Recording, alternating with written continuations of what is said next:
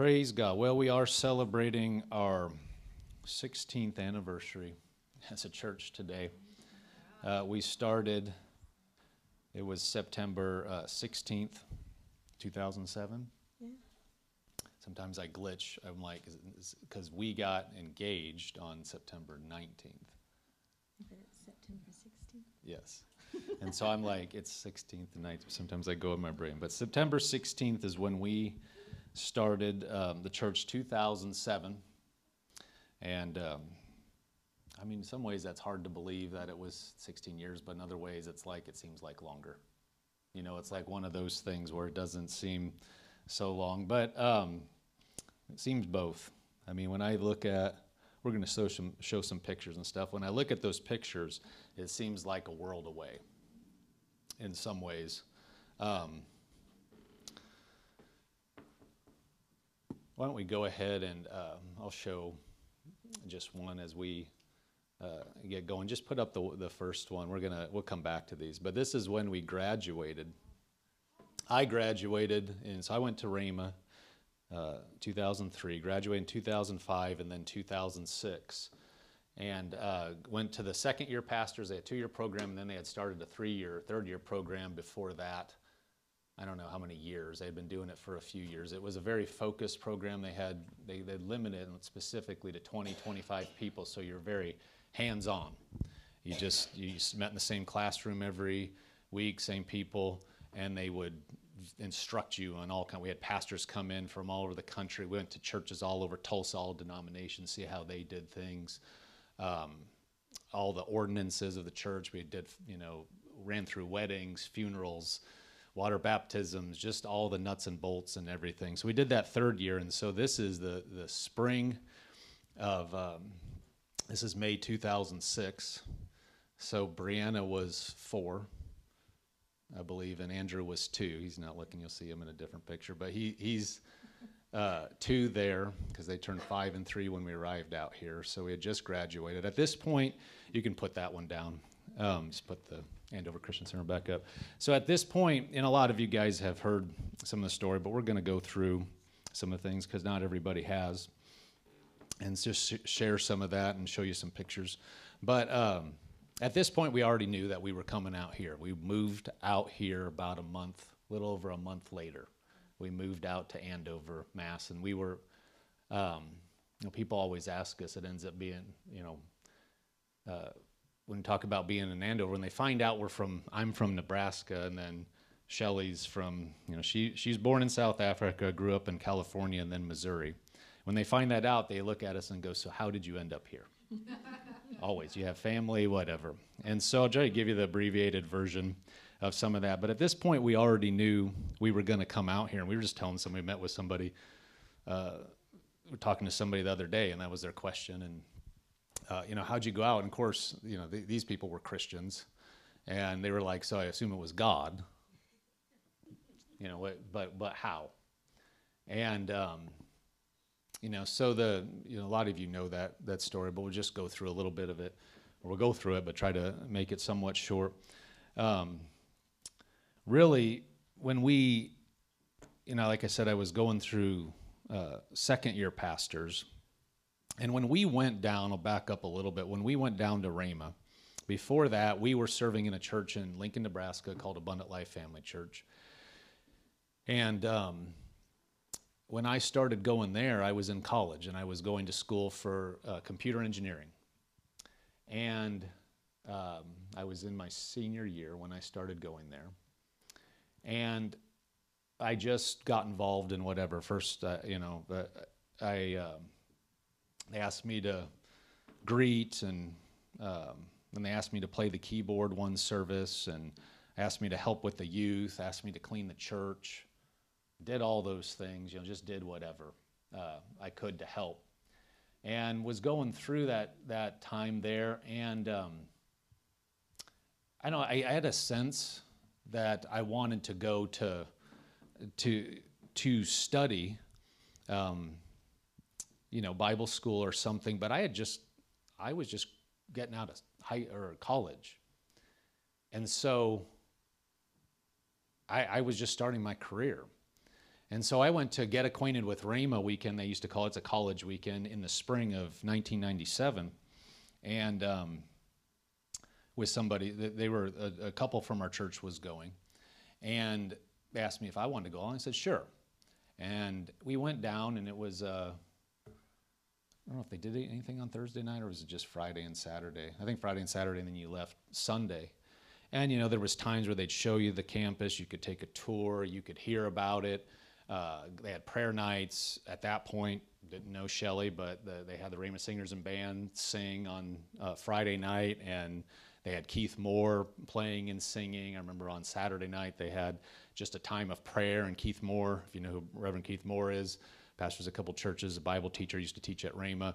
He's just playing on the piano and singing, and people are just walking around RMA there just praying, and I'm just praying. And at one point I'm just watching him play the piano. He's just right over there, about that far, and just praying. And I just sense I'm doing what I'm supposed to be doing. I'm just in this church helping. That's what I'm supposed to be doing. That, I believe I'll go at some point, but now's not the point. And so I went back home, and this other couple said, we're all in, we're going. And I was like, I'm doing what I'm supposed to be doing, and I just helped with the church and got involved in my job and just kept doing that, and just grew. As I was in the church, they asked me to do different things. Eventually I became the music minister of the church, and eventually started singing. I never, I could sing, but I never sang in front of people, was petrified to do that, did not want to do that, but I started singing. I was picking the songs, leading, and just eventually they asked me to preach. Pastor Gil was going out of town. He's like, hey, you preach. Never preached before in my life. And preached, and it was just, I'd never done it, but it was like a natural thing. And he started asking me to preach, multiple times and ongoing. And then eventually I got married to Shelley. Well, Shelley came on, and she sang backup for me. I did. When I was the praise and worship leader, they didn't go like, oh, we have a Rhema Singers Band come in. They didn't flip everything over. I led from the piano. I sang lead, did the band and everything, and she sang. She was one of the other vocalists. And we just served in the church and, did the young marrieds. We were over that. Shelley did the young single ladies. She'd have a bunch of 18, 19, 20-year-old ladies come out, and we'd have people over at her church, the marrieds, young marrieds, they'd come, and I went on a youth, this is before I was married, went on a youth trip, took them to see a rock band, a Christian rock band in Omaha. Took a van of young, kids up there. Somebody else's van, one of the parents let me use their van, and went up there and we saw a concert. Did that once. But I just did whatever they asked me to do. And then Shelley, when she came along, we did whatever they asked us to do. And then in 2002, the end of 2002, we were at a district meeting, like, RMAI, the thing that we serve as district directors now for our Rhema Ministerial Association International for ministers. Well, my pastors were going to one down in Kansas, and it was Nebraska and Kansas. And, you could bring leaders, just like we tell people they can bring leaders. And so we went. And I remember specifically, there was a couple that had been pastoring a long time, pretty large church in Kansas. We sat right next to them, and the speaker was a minister at Rhema. We got to talk to this couple. Shelley knew them from before, but got to talk to them, and they just poured into us and just talked to them. And then we were listening to the minister talk. And at that point, it just dropped into us about going to Rhema, like this is the time. And we were staying in a hotel that night, and we got back to the room and stayed up till, 1, 2 in the morning just talking about it, that I think we're supposed to go. And at that point, Shelley had used to live there and come back, and she said, I believe I'm ready to go back. I'm ready to go back now. She wasn't ready before that. So we sat on it for a while. There's some other things that went on. But in January of that next year of 2003, we made the decision to go. And so that we were going to be going, let our pastor know, we weren't going to be going until June. And so we went in June and went to Rhema. And then as we went through, this is some of the earlier story, and some of the other stuff we'll touch on, but When we went, then we didn't know what we would do. We were like, we're going, we'll see what we do second year, which group we're going to be in. We're just going to do whatever, to help out however we can. Well, by the end of the first year, we were like, no, we believe we're supposed to be going in the pastor's group. People go down there, and it used to be everybody thinks they're an evangelist. Everybody thinks they're an itinerant. They're going to go be out, the next Billy Graham or whatever. And we were like, they believe we're pastors. So we went in the pastor's group. Well, as we're going through that second year then, we're determining where are we going to go? We thought maybe we'll take over a church in Missouri or somewhere around here. We just didn't. We were like, what are we going to? Or we'll go help somebody. We're willing to go help. It's not like we wanted to be the pastors. We didn't. We did not want to be the pastors. Exactly. We would be happy not to just do whatever. But we didn't want to stay in Tulsa either. Some people are called to be in Tulsa and to help Raymond or help the Hagans, and they're called. And there's people that have been there for 40 years, more, 50 years almost, helping. But we were like, unless we're called, we don't want to be there. So I go on a missions trip the end of the year, of the end of the school year, spring 2005. I go on a missions trip to the Philippines, and part of that was when I came back, and that's what the guy said, Pastor Paul Chase, on the last night we had a dinner, and he told us and said, You guys have so much word in you. You've been poured into for these years because you're hemorrhaging the word just coming out of you. He said, unless God specifically calls you to Tulsa, get out of Tulsa and go preach somewhere. Go help. Go do something. And that's ringing in my head as I go back home. And so, but also another thing, I had never put on the table being a missionary. Like, when you think about what you're going to do, that's not something we talked about, like coming down to Rhema. It was never like, well, they have the missions, let's consider it. Never. It was all the other ones. And so we just put it on the table. Well, if you would want us to be missionaries anywhere. When we came back from Philippines, that's on the table. Not saying I want to. I just got back. 9 days was enough for me with the food and everything. It was good food, but by then I just wanted American cheeseburger. Seriously. I think we went to Burger King or something pretty quick after I got back. But I was like, God, you got to put everything on the table. Whatever you want me to do, because it's not my plan. It's your plan. And so we were praying. And so this, many of you have heard that account, but I was praying one night. So I'm in a church pioneering class as well that spring.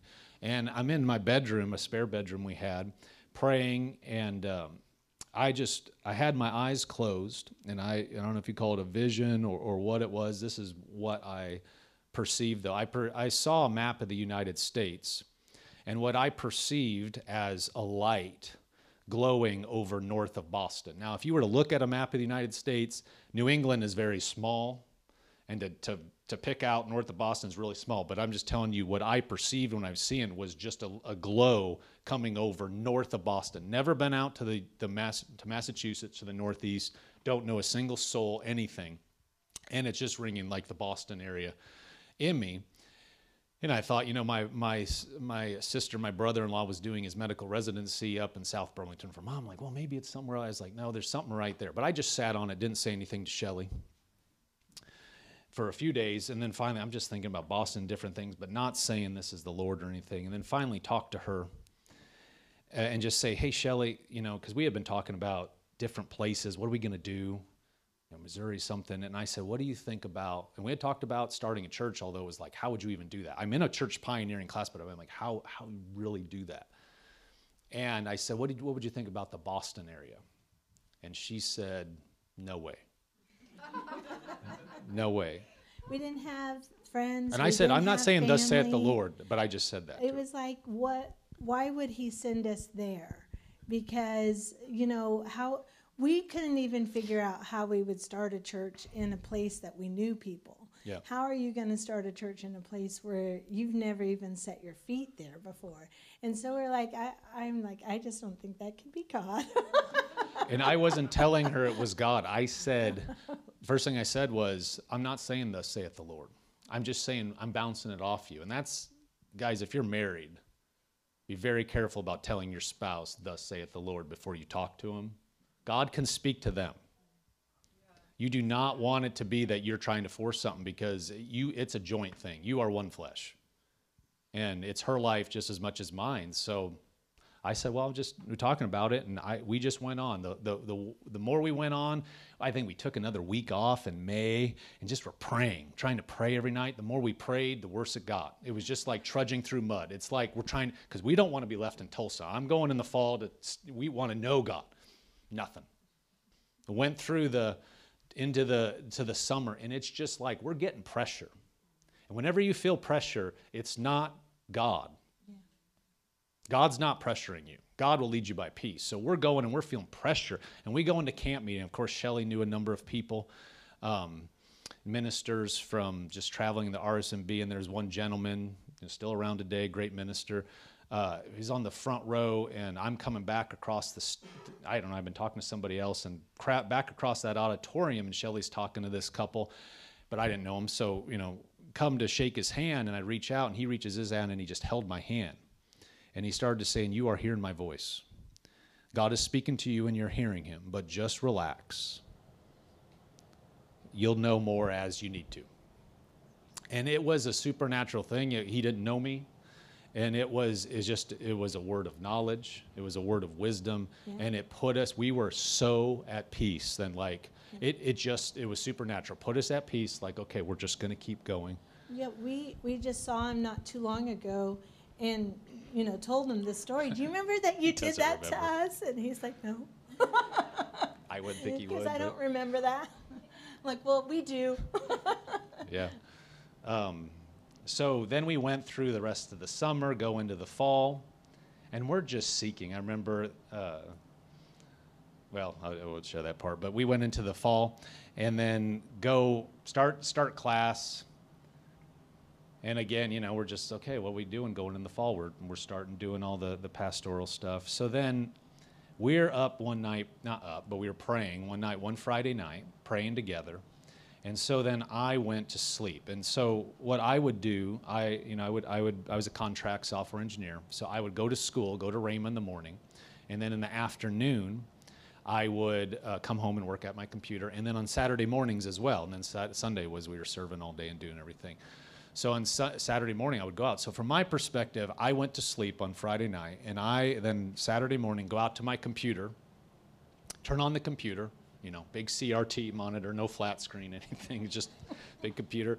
And there is Google Maps up, or maybe it was Yahoo Maps. It was some maps, but it had Andover up. You had different housing listings about Andover, Massachusetts. And I look at it, and it is like right in the middle of that glow I saw. And so I went to Shelley, and I said, Shelley, what is this?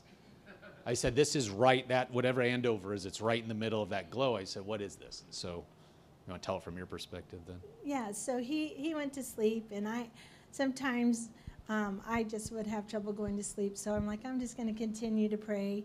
So I'm in the guest room, and I'm just praying, and all of a sudden the word Andover comes into my head. And I'm like, well, I wonder if there's an Andover in Massachusetts.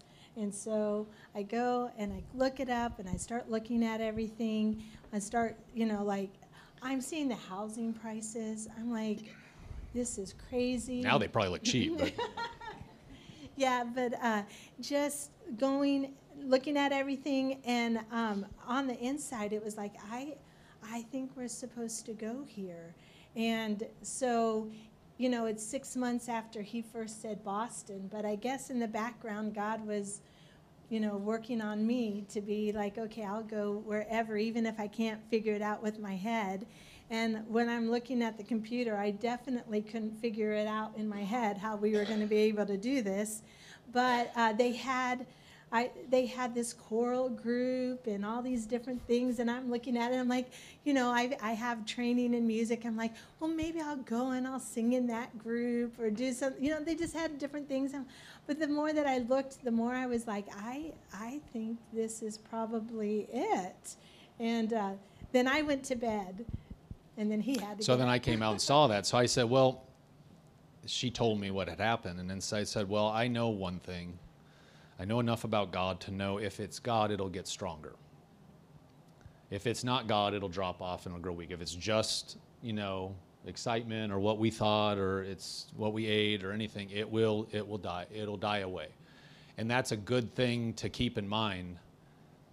If it's really God, think about it. If it is God's plan for your life, he's not going to turn it off tomorrow. If you're sensitive to him, you don't have to act immediately. God's never in a hurry. Brother Hagin, I remember him saying that. I think it's don't be anxious or whatever, that cast your cares. He talks about that. He goes, one thing you learn something about somebody when you walk with them for a while. And he goes, one thing I learned about God, he doesn't ever get in a hurry. And he said, when you see people that, we got to have it done yesterday, go. He goes, they're about 70% in the flesh, 30%, maybe 30% faith, because a lot of them give out. They die young. And he said, God doesn't ever get in a hurry. And so God will lead you by peace. And if it's God today, it'll be God tomorrow. You're not going to miss God. If people say, well, there's a window, it's closing, God will deal with you early enough that you'll be in the right place. If he needs to deal with you earlier, he'll deal with you earlier. You don't have to be like, it's not a sale that's going to go off next week. You realize those are motivated they're there to motivate you to buy. That's the way man does it. God's not like, he's not like, no, you answer it by next week or you're out. Now, he'll deal with you. And so we knew that, and so we just stayed quiet. And that was in October. And here's another thing. Like I said, we're just sharing from our heart on some of these things, but I went to, they had prayer in the morning, they had prayer before school, and didn't always go to that, but I was going to that, and just prayer and RMA there. And I pray, and I had a journaled quite a bit at that point. And I was thinking about it, and I was like, it was just rolling around in my head, the housing prices and where we were financially. We just got into Rhema. We bought a house in Oklahoma, sold everything, sold our house in Nebraska, bought a house in Oklahoma. We're going to sell that before we left. But the housing prices are so different. We were looking at what we could get for what we had. Couldn't even touch it. And you start thinking, well, if I would have done this differently, and I would have done that differently, my finances would have been different, maybe. And now I don't. And I looked at it, and I wrote in my journal, I said, even if I hadn't made any if I'd done everything perfect financially, I still wouldn't have been able to afford this. It's got to be God. If it's him, he'll pay for it. And I wrote that down. I have that journal sitting on in my library in our office right now. And just that, no, God, if God's leading it, if it's his plan, then he'll do it. So we just sat on it for those few months, and it just got stronger and stronger. And so then in January, we decided, all right, either we're crazy or this is God, and we need to know which one it is.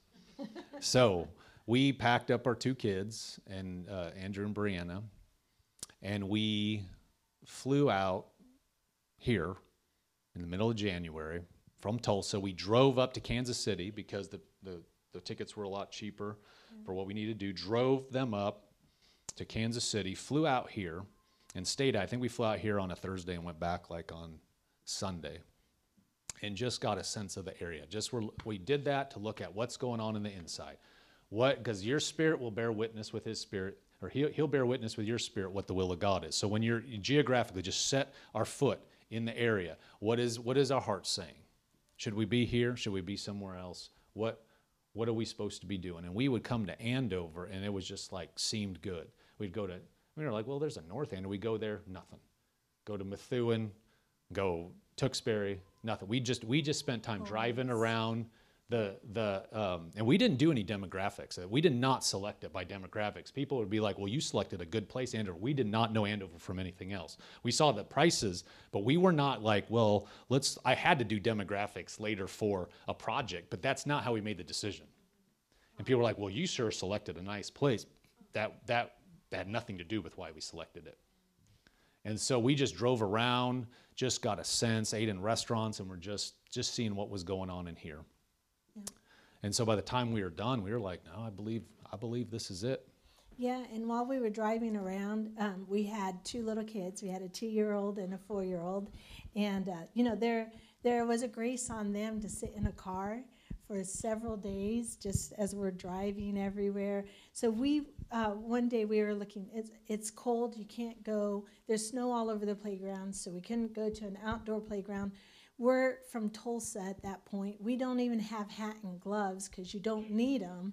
So, when we're outside, we're running as fast as we can to get into a warm building, because you had to park so far away to get to anything. And so we're just running with our little kids and like, all right, this is really cold. But we were looking for an indoor playground. And we happened upon the 16 Haverhill Street, which we'll talk a little. Some of you don't even know that we met in 16 Haverhill Street, but that we were in that building, and God just put it. There wasn't an indoor playground, but I remembered that place. It just stood out to me. And mind you, we had been in a lot of different places, but for some reason, that place was stored somewhere in my head, and then when we needed it, we went to that place. So we got back, and we started telling people, and we got a lot of reactions. We were talking about this other day with some friends, and we got a lot of reactions like, so why are you going out there? Why Massachusetts? Do you have family? Is it a job? Is it some other connection? We're like, well, God's leading us. And you have to know, when you're following the will of God, you have to know for yourself. You can't go by what other people, even people that mean well. You cannot go by what other people say or it's not them. You have to know that you're following God, and you have to be solid. And it was a process. I mean, we believed we knew, but when you tell people, there's a reverberation that happens and a solidifying that happens over time. While we were doing that, and even coming out here, and God had spoken to us very strongly. And when we came out here, when we were talking about where we were going to go, we always had it in us. We're doing it for the long haul. We knew, we had seen different things. We were just like, we're not doing it to plateau. We're doing it for the long haul. And we're going to go where God has called us to be, and we're going to do it until. And that's just what we were like, if it's 20, 30 years, wherever God has called us, we're going with the mindset that that's what we're doing. We're not going to, let's just try to get everything up to this number or whatever, just to go through, because we had heard. I remember one of my instructors who was at that point, he was one of the guys in the alumni office. He would help, they wear multiple hats. The instructors are also helping with the alumni and talking to ministers. And he said, we can't get anybody to go to the Northeast. This was like second year I don't remember it. It was like, I remember who it was, but he said, it's funny, we can't get anybody to go to the Northeast. And he said, because it's cold. And in my heart, because there was nothing, this was way before, I was like, I'd go if God called me. I'm like, why would that stop you? I mean, that was my reaction. But I had heard people say it's hard, it's tough. People call it a graveyard of churches in Massachusetts. And when we told people, certain people were like, what? Well, you're just picking the hardest thing, huh? You just got to do it. I mean, we were like, well, we believe this is what God's called us to do. So you don't do it. You don't go by what it looks like. So we got everything ready, got our house sold. Somebody tell me I put my house on the market. We sold our house in Lincoln and our house in Broken Arrow by ourselves. I mean, we sold it for sale by owner. I remember selling that second house. I was just saying, I'm putting it on the market and we'll sell it. Not going to take that long, and we're going to move out in the summer. And somebody was like, well, I don't want to get in front of your faith or, get in the way of your faith, but, it might take a little longer. And as it was sitting there, this one day, I remember the pressure got so bad. The pressure was just I was trying to work, and I'm like, we got it advertised here and here, and I had a website. I'm like, how we got to be able to sell it and whatever. And we got a phone call that day from this young lady. Wanted to come see it, came over that night, bought it that night, signed the contract. And we were, I don't know how many weeks it was on the market, 3, 4? It was 3. It was sold. And so we were getting ready to go. So we were moving out here.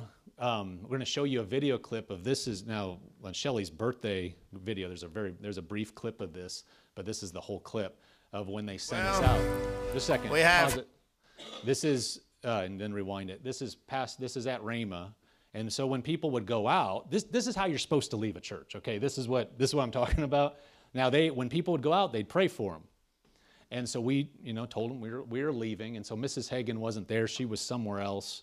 She had to be somewhere else or couldn't be at the service. But they call you up and they prayed over us. And he sent us out to commission us to go do this. And so this is our home church at this point. So if you can rewind it and play it.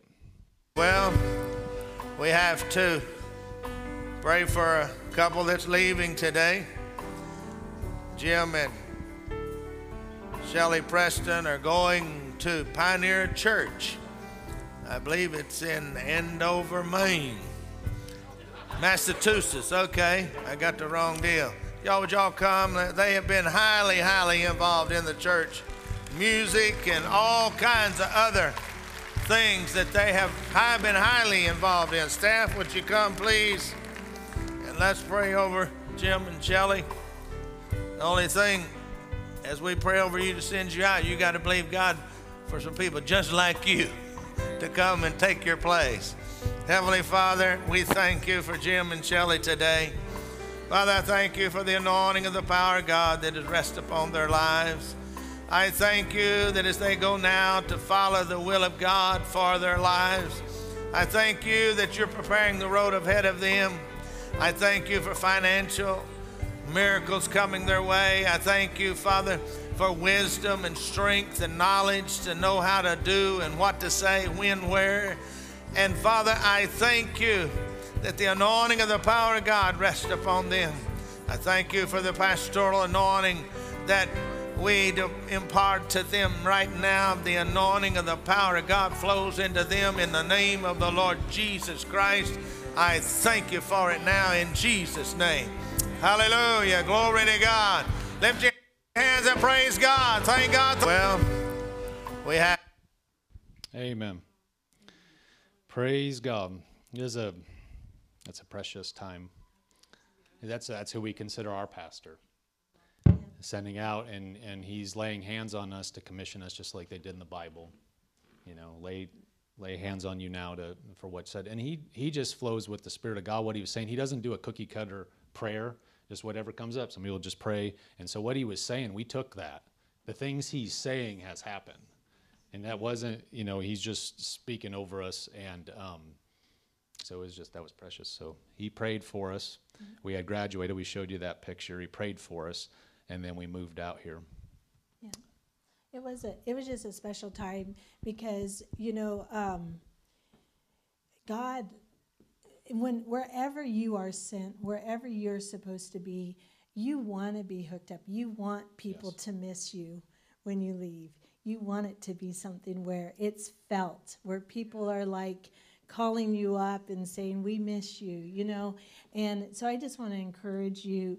Wherever, most of you here are definitely hooked up in this church. You want to be, you're doing this as unto the Lord. We weren't doing it as unto Pastor Hagan and Mrs. Hagan. We were doing it because we felt like God had sent us there and we were going to help out in any way that we could. And so that was our heart. And so I just want to encourage you guys too. That's the kind of, if God places you somewhere, you give it your all. You give it your 100% because he is going to grow you. We grew so much in our time there. And the things that we got to experience there were things that were imparted into us to come here and be able to do what we're doing now. And so I just encourage you, whatever God is telling you to do, however he's telling you to be hooked up or to get involved, to be a part of what he's doing in this area, just say yes. It's worth it. We were able to be, we served heavily in certain areas, very involved, but then through that third-year pastor program, I went into virtually every area and it served at least a little bit. Got to go and see how they did everything in all that different parts of the ministry. And they give you a manual and all these different things. But I also say, as she said, you just hook up, but don't ever look at anything as a stepping stone. Don't ever look at where you're at as like, well, I'm doing this now, but then I'll get here. Don't do that. Look at it as I'm doing this, and I'm doing it unto the Lord, and then let the Lord move you out on. Mm-hmm. And then you'll be in the right place. And while we're at this, because we're telling you a story, but there's things from our story that can help encourage you. We had 2 little kids. We had a 2-year-old and a 4-year-old at that time. And I just want to say, they're graced to do whatever God has told you to do. And so, like I said, we're driving around. We have 2 little kids in the car. They were in the car a long, long time. There wasn't a playground to take them to, and yet there was a grace, and we just tapped into that.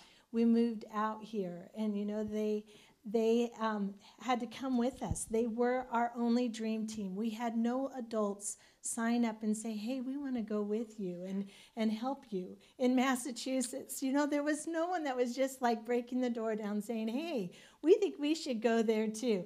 So we came out with just them. And I just want to say, sometimes it's easy to say, I can't do something because I have kids. Yes, you can.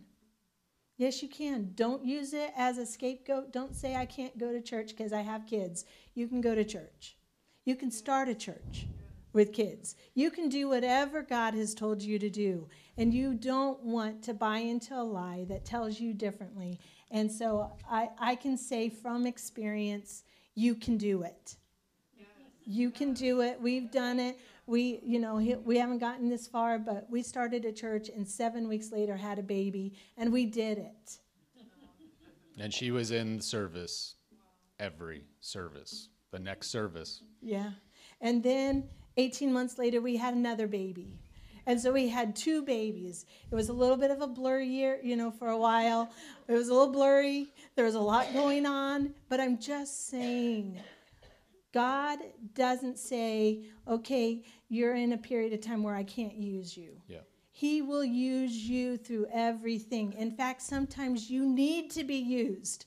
When you have little kids that you're just running around after, you need something that you are feeling like God is using you. And we don't say that because we're special or different or No. that to hold us up. We're just saying you need to know what God told you to do, and then you say, I can do whatever it takes to do that. I can do all things through Christ who Don't strengthens let me. things like, well, I have kids, so I can't stay up late. You need to do whatever you can do what it takes to do what God called you to do. I've had people tell me, I can't go to church on Wednesday because I have kids.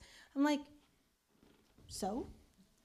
Why can't you go? And I say this not in a way to put anything down, but just to empower. Yes. Just to empower and say, you know what? You can do this. Mrs. Hagan used to always say, Miss Lynette, she would say she had to be in these meetings, and back in the day, they would go to midnight. And then she had to get up and go to school the next day. And she said, you know what? She graduated salutatorian. And so just because she had to be out late, on school nights, didn't hinder her from being able to be exceptional in her high school. So I'm saying this to empower. It's not condemnation. It's not anything like that, but it is saying you can. If you've got God, if he's telling you to do something, if he's telling us to go out to Massachusetts where we don't have grandparents at the time, we do now, but if we didn't at that time, nobody got to babysit for us because we didn't have anyone that we knew to babysit for us. They had to go everywhere with us, and you know what? They turned out okay. And we said, if we're going to go out here, we're expecting our kids to be okay. And so, we didn't start youth services until we had our youth, and then we started. But I remember there was, people that were like, they would come and they're like, oh, our hearts are, we want to do that. But there's not something for the kids. So we're going to go here. We're not getting fed as much, but we're going to go here. And if the marriage is not fed, the kids are not going to be okay. Plus, you're telling us that our kids aren't going to be okay because there's not something. And we were just like, no, God is going to take care of us. And without a fail, when people do that type of thing and put something, they compromise to put something else first in spite of what they really believe, it never works out well. It doesn't. You can do what God called you to do and put first things first. And God is faithful. Yeah. He'll take care of you. And as you know, family is really huge to us. We believe in family. And so your kids will get stuff imparted into them that if you are not, if you're in church, if you're doing things, if you're putting that in front of them, they don't know any different but just to serve God. And people can say, well, that's just because you guys are the pastors. And it is not. It is not, because if we had still been at Rhema, we would have been doing the same things. If we had still been in Nebraska, we would have been doing the same things. And I'm just saying that because your children will take the same priority that you put on Jesus. They will take that priority and put it in their own life. And so if they see you skipping out for any reason, they're going to think that that's more important than what church is or being a part of what God is doing. Yep. And so I just encourage you guys I just want to share that with you, that our kids didn't miss out because there weren't a ton of children when they were babies. They didn't miss out on their youth years. And they may have not had just a ton of good Christian friends, especially now Christina and Julia. There's a lot more youth. They get to have more friends. But the other two, they didn't miss out because God saw and put into them in spite of what was going on. And so I had that to put my faith on, that God has called us, He's brought us here, He wants us here. So I'm not going to lose my kids. My kids, even though they're in school and hearing all sorts of different things, they're not going to go and believe that that's the truth. They're going to believe the Word. And so I just want to encourage you, that is what can happen in your families. It's not just for us. It is for every single person, because the Bible is true. So we were out here for a year, and we're just going to run through some of the pictures. We were out here for a year, and then, rented a house, got settled, I think Brianna was the only one. She was the only one in school at that point, got the website up, and then we started services in September. And so if you put up, we'll just run through these, the different parts of it. And you guys, some of you have seen them, some of you haven't. So this is the first place we met. It's a big house down in Ballardvale in Andover, and everything above the basement are apartments, but the first floor, the basement was a commercial space, 1,100 feet of commercial space, and so we met there. I think the next one that's what it looked like. It used to be all pink, yeah. and I painted it when I was just about to have Christina, but I was determined it was not going to be pink. It was all pink. It's called Little Lulu's Dog Parlor, and it was pink on the floors, pink on the walls.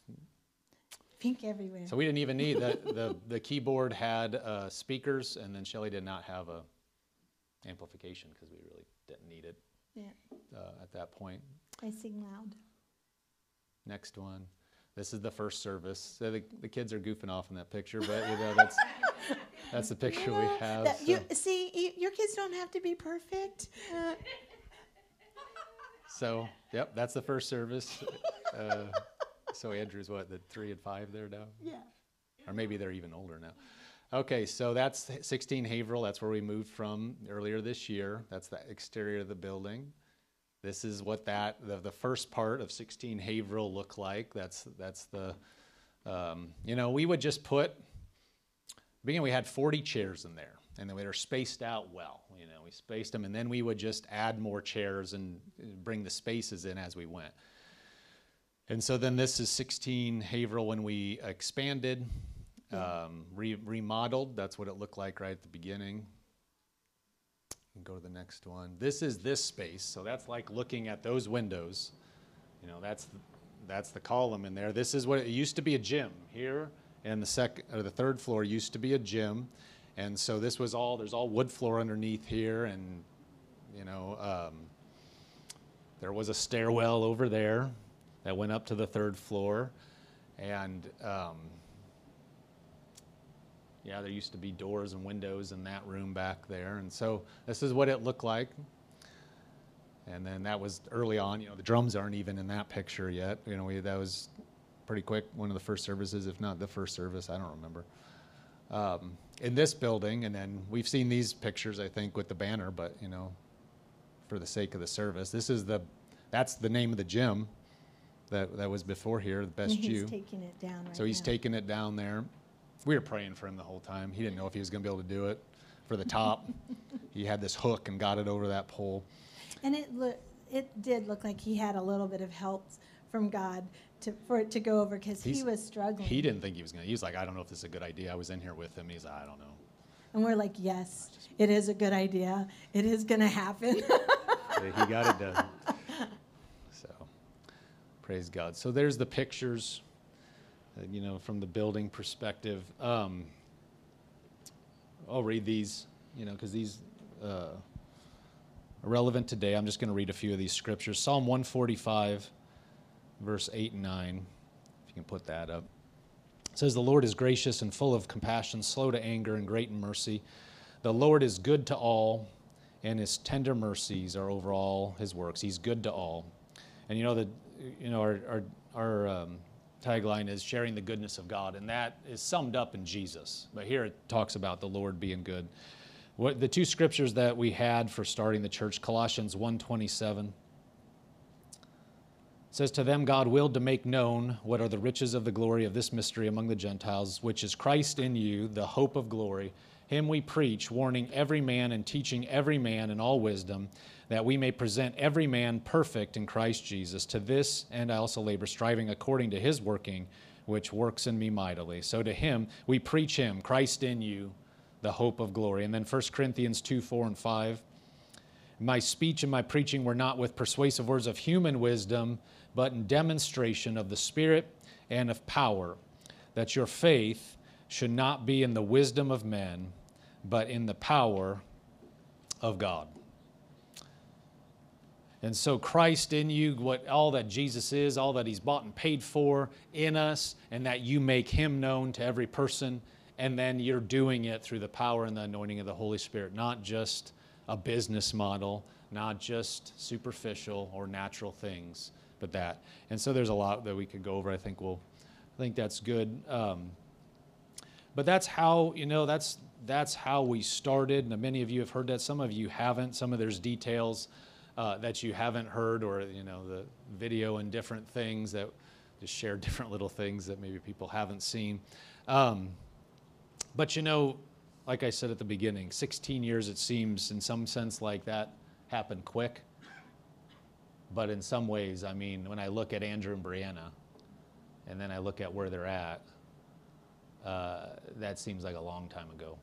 Yeah. And you guys know what that feels like. And, you know, we were talking about this. There's a lot of people, you know, like even this morning, there's a lot of people gone. But it's a snapshot of who's currently going to church. There are hundreds of people that have come through and gone for a while. And, you know, move on, different reasons, some move and everything. There's a lot of people that have been affected and that have been a part at different times. Yeah. That, you know, a lot of you wouldn't know. Some people have been here for a while would know. Some of you wouldn't know. You'd recognize them. Like if they walked in, some people would be like, hey, and some people are like, who's that? That's a visitor. And that's just the nature of a congregation. I remember when we celebrated 30 years, no, it was 20 years. They celebrated 20 years of Rhema Bible Church. Rhema Bible Church started in 1985. And when we were there, we were in 2005, they were celebrating 20 years, and we went, did a picnic. They have a whole ranch, and everybody on a Saturday went and did a picnic and had a good time and all that. But I remember when they asked who was in there, it was inaugural members. And it was like 3 couples or something. Yeah. I mean, that auditorium is huge. And you looked, and I remember, because we knew a couple of them were our friends. Yeah. But you looked around, you're like, there's hardly anybody here that was there in a church that big. And, sometimes it's like that. You keep going on, and God has given us a vision that we're in it for the long haul. Yeah. And somebody put it like this. One of my friends said that he didn't originate it, and then somebody was quoting it to me that didn't originate it either. I don't know where it came from. But they said pastoring a church is kind of like driving a bus. People get on the bus, people get off the bus, but you just keep driving the bus. And God put it in our hearts, and we're excited about where we are now and what we're turning the corner into. And what we said at the beginning was, we want to do what God has called us to do for the long haul, and God never put us in a position, and don't let us get out ahead of you where we fall. Yes. I don't care how big something is or how much money, I don't want to fall. I don't want to leave a tarnish on my family or for my darling wife, my kids, bring other people down. And so, Lord, we'll do our best to not get out of add stuff that we can't handle or that are out of line. We want to be fully ready as we're walking your pathway, because you see a lot of stuff blip up, but then you see certain things. And thank God for the ministries that go strong over the long haul. Everybody's got to follow what they're called to do. What? Go ahead. Finish your thought. I lost my train of thought, though. There was something I was going to say. But I was starting to... Yeah, I know that, but there was something I was going to say with that, and then specifically. But you can go ahead. What do you have? Well, I was going to say, so for us, if we were to say who was here for that first service, right now it would be Jim and me and Brianna, because Christina wasn't even born, and Julia wasn't born. But so we just had our family and one lady and her son, and they came consistently that first year. Yeah. And then for our first anniversary, we ended up having 4 adults. And we were so excited, besides Jim and I. And we were so excited because we quadrupled. We were so excited. And so I am telling you, it'd be like if I was I had one person to preach to. And she was holding Christina. And so sometimes she would look down and be like, Christina's goo, and she's looking, and I know the lady's just not listening to me now. And I'm recording it. And I'm putting on the website. So I'm keeping talking, and it was a challenge. So I had one person to look. So, I mean, it's not like, it reminded me of, when we were in COVID, you could look at the camera, but if you're looking somewhere else, where are you looking? Yeah. There's nobody, they were some people, but I really wasn't preaching to them, like, my family. So when I could look at you, but I could also look at you, and you, oh my gosh. It was landslide. Yeah, I could look at 4 different places. And if one checked out, I could look at the other one. Yeah. Amazing. You guys don't know. We see everything up here. You realize when you talk to somebody, when you pick your nose or whatever, no. You see everything from up here. When somebody starts to nod off, you see it all. But what I was going to say earlier is that Jesus, he had 30 years of preparation for 3 years of ministry. And what we want to oftentimes do is we want 3 years of preparation for 30 years of ministry. And we said, look, we are not going to get caught up in anything. We just want to do, any kind of numbers, anything. Thank God for numbers, but we want to do what God's called us to do. The last thing I would want to do is have any kind of what looks like a success at the price, at the cost of anything that's truly important, ever. That equation just doesn't work out for me. And so we're excited. We just feel like there's certain things we're just totally stepping into and turning the corner. That, man, I say all the time, if that would have happened, we're just so thankful that for where we are, and just feel like we're turning the corner in some things and excited about where God has called us. When we got that banner up, I'm telling you, that was not just a check off like on a to-do list. because there was other stuff. There was stuff behind the scenes that may have not have happened. And when that happened, we just were like, this is a victory. We were so thankful when that got, I mean, for days, we were just like, it's up. We would drive by it multiple times just to see it. Yeah, it was a process to get there. It was. So we're just so thankful for where we are, where we're going, for you guys that are here.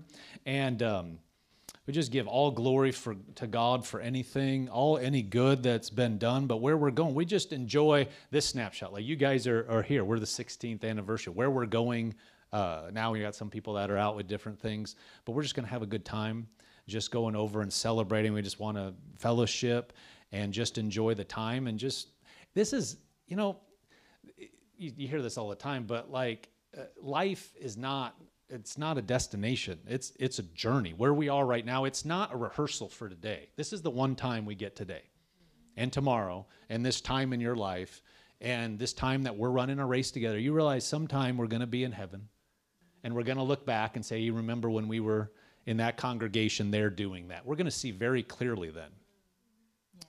I think about it all the time, the pastors that we had in Lincoln, Nebraska. I mean, there's just different things that we learned, the foundation for our marriage, for our family, that I'm so thankful. And we just realized more and more of the stuff that we put in place, didn't even realize how stabilizing and solidifying that stuff was, but we couldn't have been doing what we're doing at all without that. And so every time a part of your life is precious, and we're just so thankful to be running with you guys right now, and we're excited, about where we're going. So, and he was saying that, I'm reminded of something that a minister said one time. He was like, "God, you've been so good to me, and I have so much to be thankful for, and God, why? How come?" How come I am so blessed? How come you've been so good to me? And God told him, because you esteemed what I said, because you put weight on it, because you put it into practice. You took it and you believed it. He goes, I would have done that for all these others too. But what you guys are doing, you're taking a hold of the word. You're saying, I believe it. It works. You're putting it into your lives. You're putting it into your families. You're putting it into your marriage. You're putting it in when you're working, when you're starting your businesses, all these different things. Because of what you're doing, you're valuing, you are giving God the opportunity to bless you and to work through you and to use you and to help make a difference through you.